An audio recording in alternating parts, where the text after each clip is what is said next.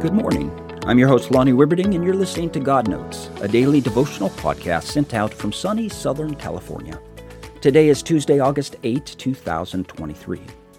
Yesterday, we talked about how God promised to be with Abram. God makes good on his promise and blesses. But in Genesis 14, we find trouble. It seems his nephew Lot has been taken captive in a big battle. 5 kings against 4. The king of Sodom, where Lot is living, is on the losing side.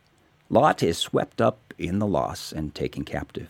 Here is what Abram does. Genesis 14, 13 through 16 says, "A man who had escaped came and reported this to Abram the Hebrew. Now Abram was living near the great trees of Mamre the Amorite, a brother of Eshcol and Aner, all of whom were allied with Abram. When Abram heard that his relative had been taken captive, he called out the 318 trained men born in his household and went in pursuit as far as Dan. During the night, Abram divided his men to attack them, and he routed them, pursuing them as far as Habath, north of Damascus.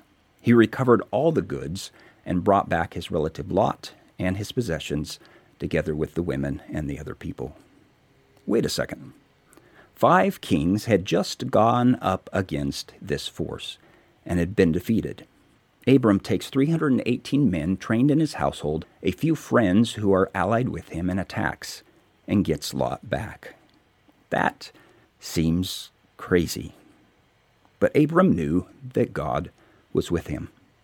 The promise God made him that God would bless him, well, he just believed it, and takes his men against 4 kings and their armies, and God comes through, because God promised.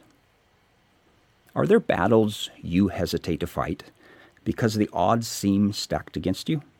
The promise is for you too. What is God willing to do for you if you are willing to have faith in him? May God bless your day.